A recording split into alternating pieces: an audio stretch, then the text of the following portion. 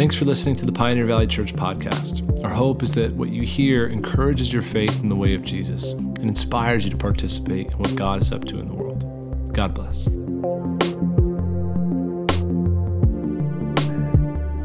All right, Mark chapter 12. Jesus sat down opposite the place where the offerings were put and watched the crowd putting their money into the temple treasury. Many rich people threw in large amounts, but a poor widow came and put in 2 very small copper coins, worth only a few cents.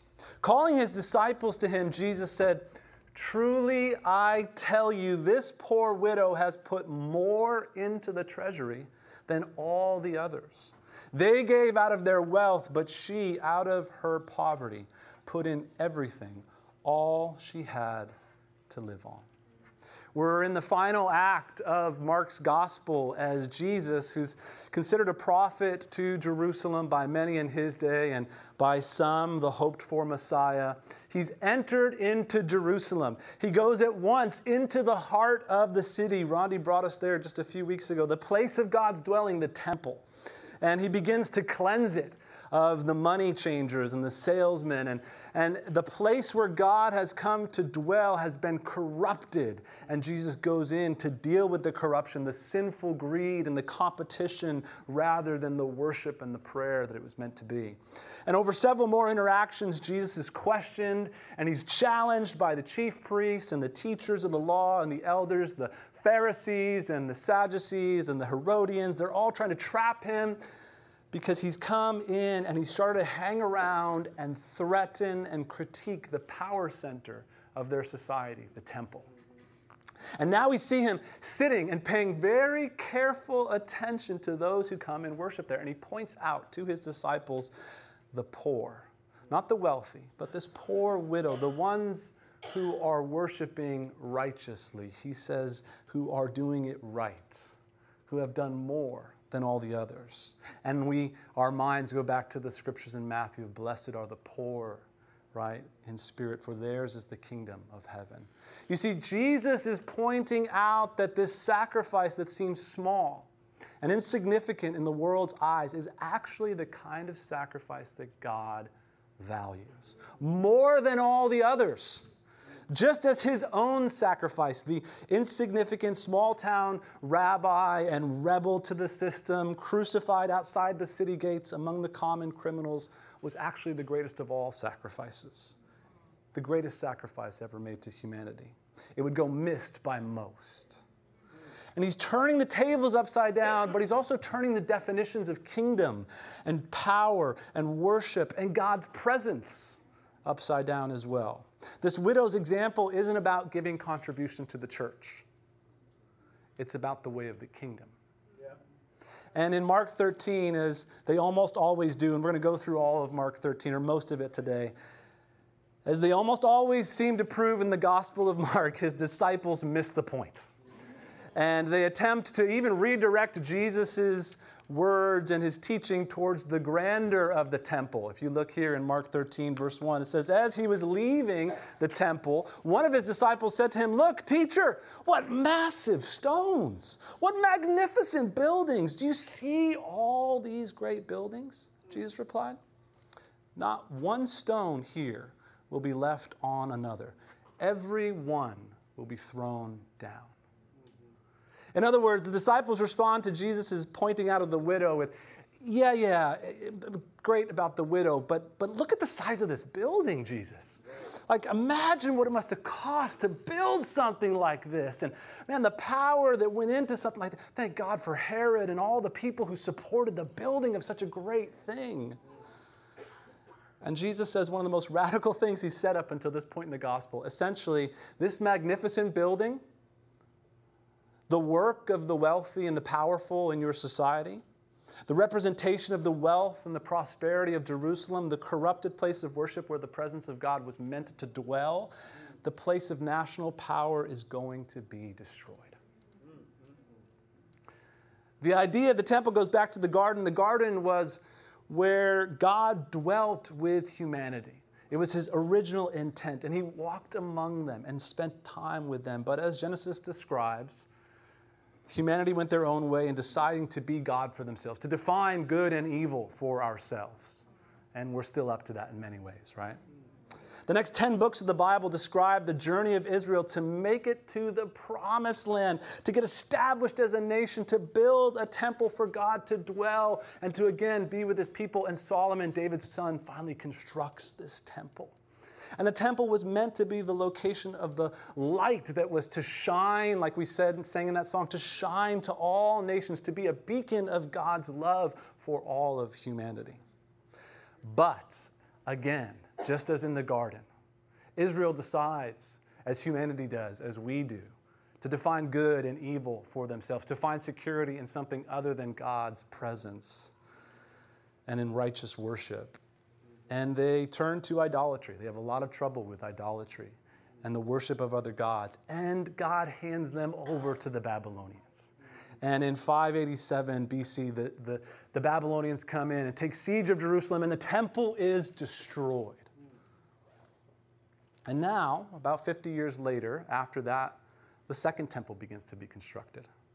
But it's never the same. In fact, in Ezra 3, it says those who had seen the first temple, even as the second temple is being constructed, they're crying. They're weeping because they're going, it's just not the same. Oh, if you could have seen the glory of what it was like, this is not the same. And since then, up until Jesus' time, it's a constant source of critique by the prophets because of its corruption. It remained actually in construction for hundreds and hundreds of years, right up until Herod the Great. He's expanding the temple, even in Jesus' time. The temple of Jesus' day had become a wonder of the world that no longer represented God's delight and desire to be with his humanity, but now is a source of power and control over people's lives. It was no longer a place of forgiveness and worship, but a place of hierarchies and corruption. And Jesus comes to Jerusalem to cleanse it. And he critiques the leaders of it, Mark 11. And this is actually what gets him killed. If you read Mark 11 again, it says when he starts to cleanse it, they go, we've got to kill this guy. And he goes on, actually, later on in this gospel in Mark 14, he claims to be the new temple. That his life, his death, his resurrection was now going to be the embodiment of God's presence and his rule that had now entered the world. He was going to be the temple. In fact, after his ascension, the earliest Christians believed that his body, now represented in the church on earth, now they are the temple. Now we are to represent the temple. A group of people who dwell with God together. A group of unlikely people who dwell with God together are now meant to be the temple, the light to all nations. Consider Peter's words, which, by the way, Mark's gospel, where did he get his content from? Peter. This is essentially, Mark's gospel is essentially Peter's sermon notes. Peter says this, as you come to him, the living stone, rejected by humans, but chosen by God and precious to him, you also, like living stones, are being built into a spiritual house to be a holy priesthood, offering spiritual sacrifices acceptable to God through Jesus Christ. Could you understand why someone like Paul, who's a Pharisee, a defender of the law, would become one of the greatest persecutors of the church because the church believed they were the temple? Could you understand why he would be thinking like, I'm going to persecute this group and I'm actually defending God? Because of what the temple meant. And now this group of people are calling themselves the temple.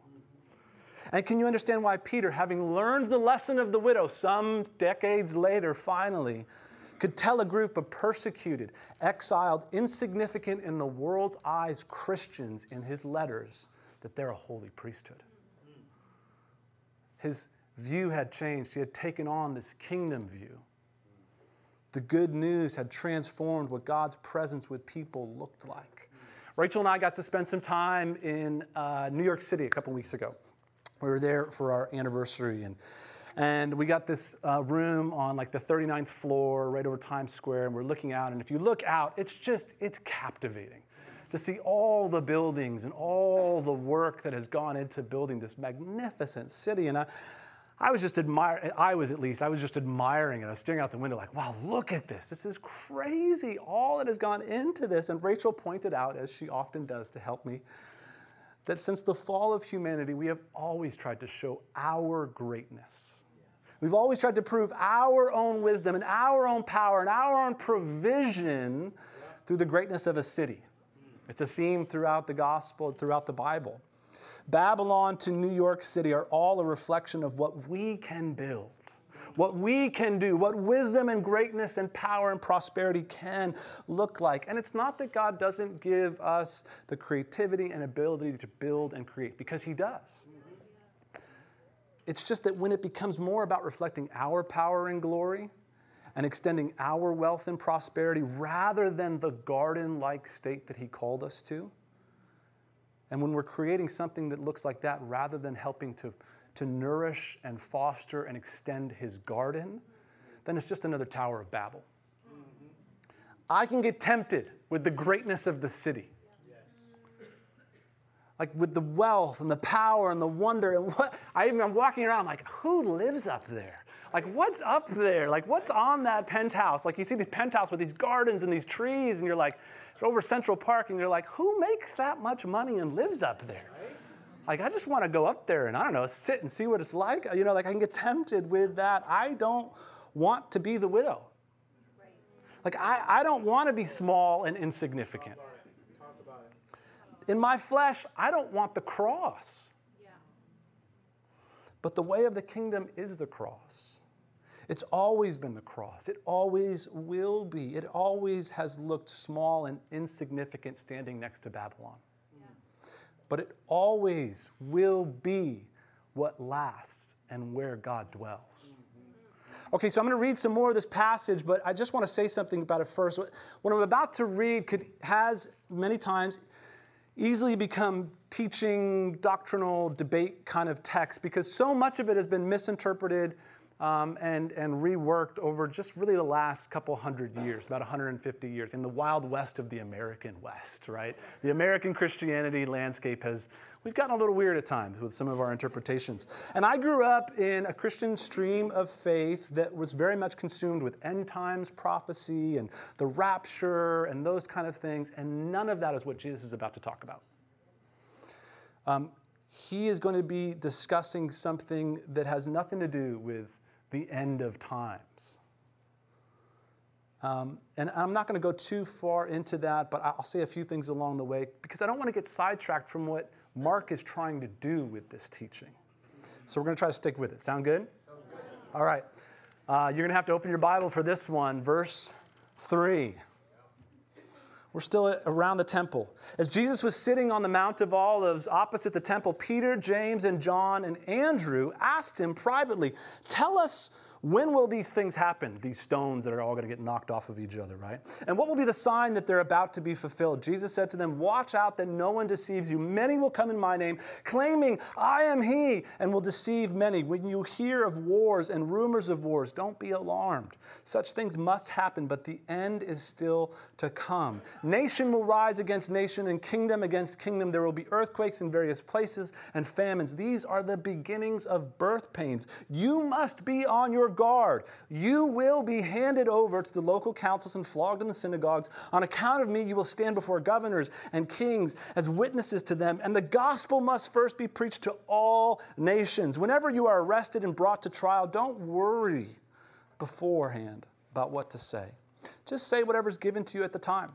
For it's not you speaking, but the Holy Spirit. Brother will betray brother to death, and father his child. Children will rebel against their parents and have them put to death. Everyone who will hate you because of me, but the one who stands firm till the end will be saved." Okay, so who is Jesus? He's a prophet to Jerusalem first. And he's called to call Jerusalem back to the right worship of God. And who's he talking to? His disciples, who are Jewish, and who he's called to be the new representation of the tribes of Israel, and to represent all the nations of what this new kingdom will look like. And eventually he says to go preach to all these nations. And what's he saying will happen to them, those disciples? They will hear of wars and rumors of wars. And then eventually the persecution will happen, and they'll be flogged, and trials will happen, and they'll go to court, and they'll have to give testimony, and nations will rebel. Jewish brotherhood will turn against itself, not Christian brotherhood, because they wouldn't have even understood that, but brother will turn against brother.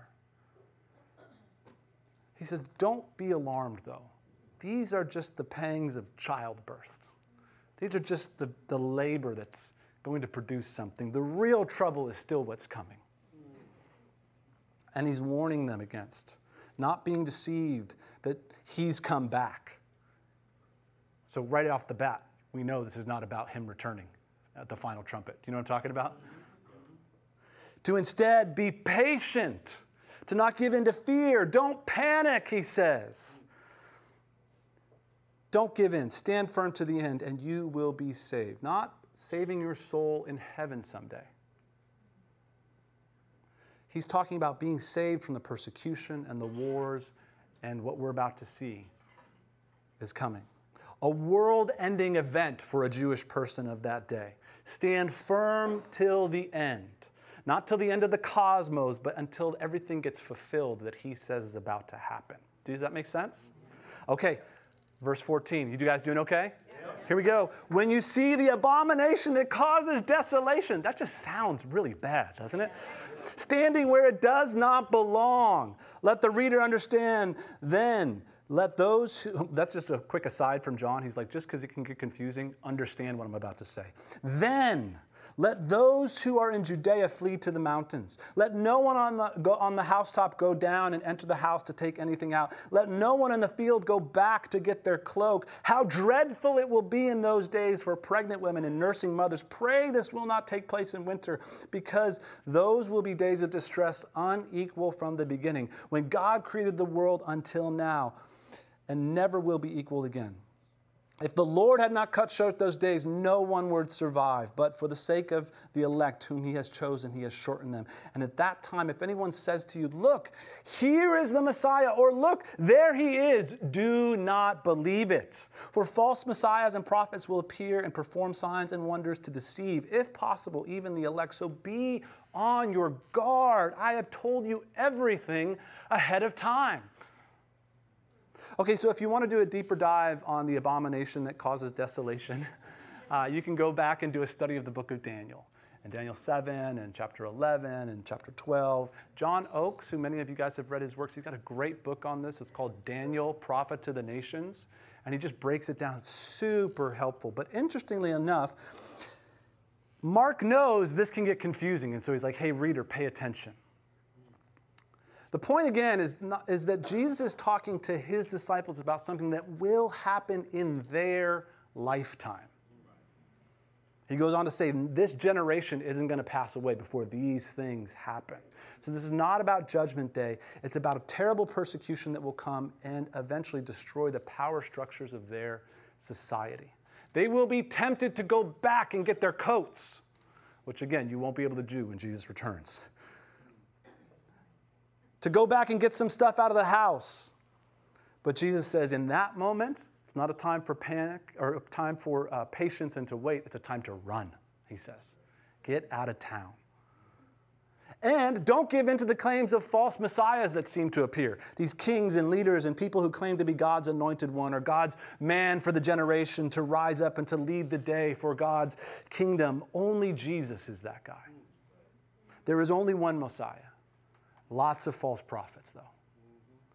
And they will attempt to deceive people to stay and to hold on to the power structure so that they themselves can gain some power. He says, be on your guard. I've told you, Peter and James and John and Andrew, I've told you ahead of time, so don't mess up.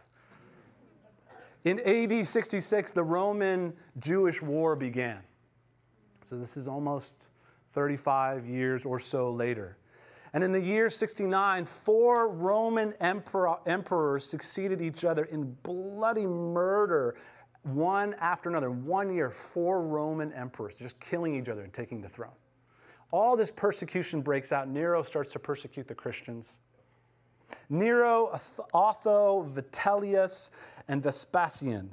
And in AD 70, as Vespasian was going to Rome to get his crown, he's the 4th guy in line, his son Titus comes and sacks Jerusalem and burns the temple down and slaughters thousands of Jews.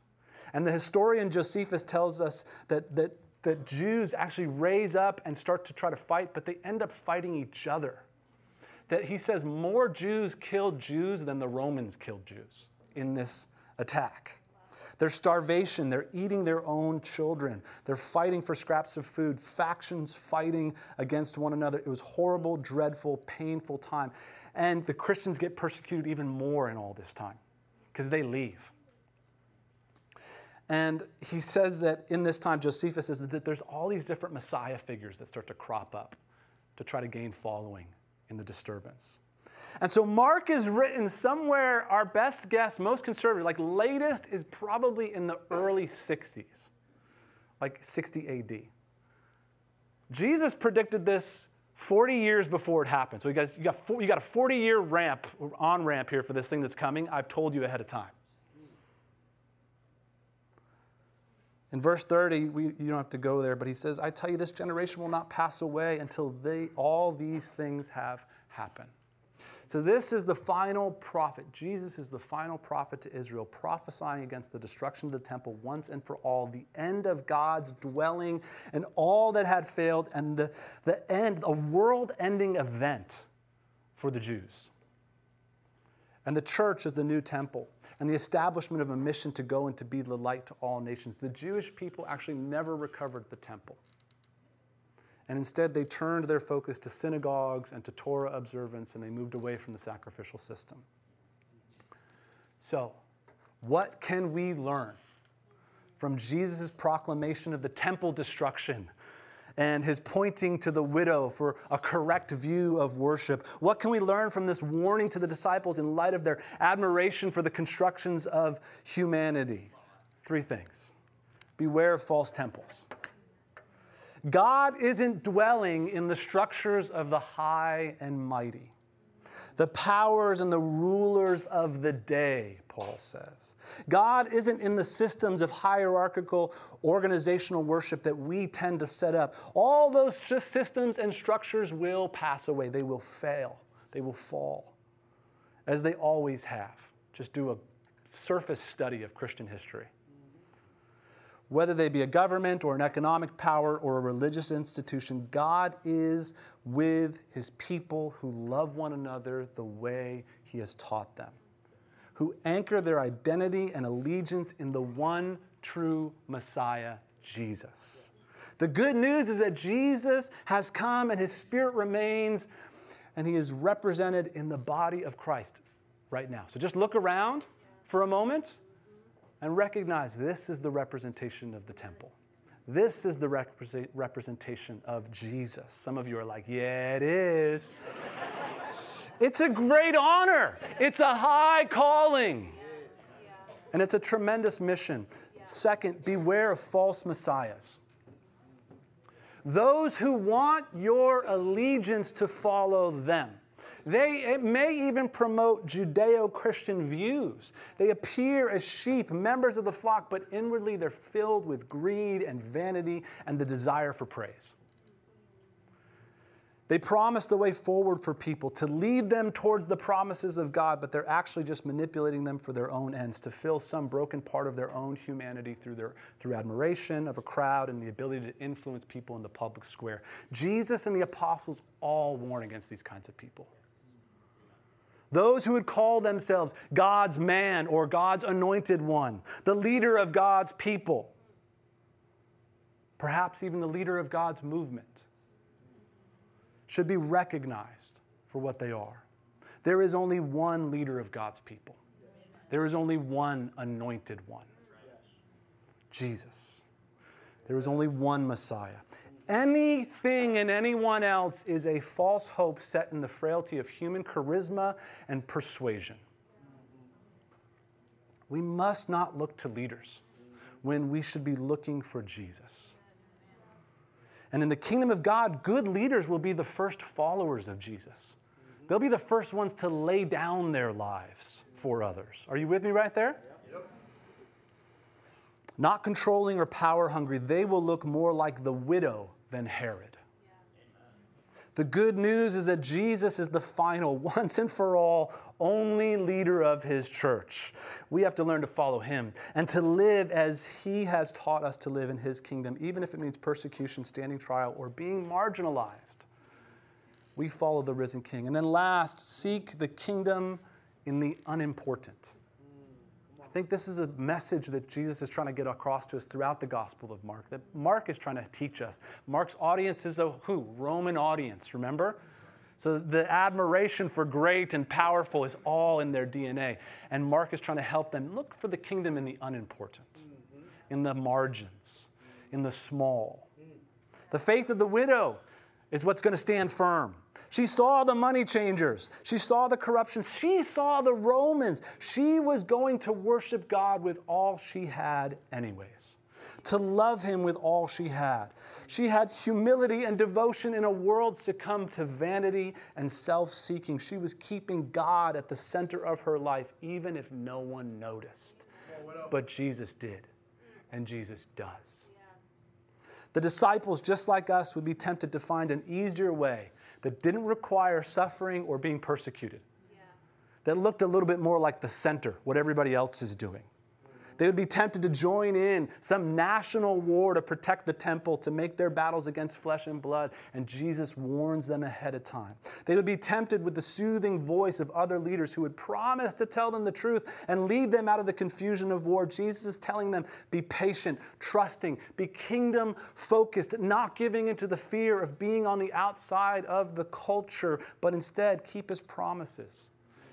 Rest in his power and his provision, and keep that at the center of your life, at the devotion of your life, not anchoring your trust in economics or national security or religious leaders, but be people who live in the reality that Jesus is superior to all leaders, to all structures, to all powers, and his temple, his kingdom, the type of people that he comes to call and to form, are what will last. That kind of life may look small. And in our world of praise and multi-million-dollar teenage influencers, we don't like the idea of being anonymous and small and insignificant in the world's eyes. But it may look small. Probably will. May look even persecuted. It may look weak in the world's eyes, but it's where Jesus says his good news is revealed. Where you can go to find a lens, a hermeneutic, a way to interpret the way forward is in the small, the insignificant. Jesus says you'll see it in the grass of the fields and the birds of the air, not in the large stones of the building. In the widow's offering or in his death on a cross, in the Christian standing trial alone, even in the ways that we devote ourselves to acts of worship on a weekly basis, or the acts of worship that you do throughout your week that go unnoticed, that nobody else sees.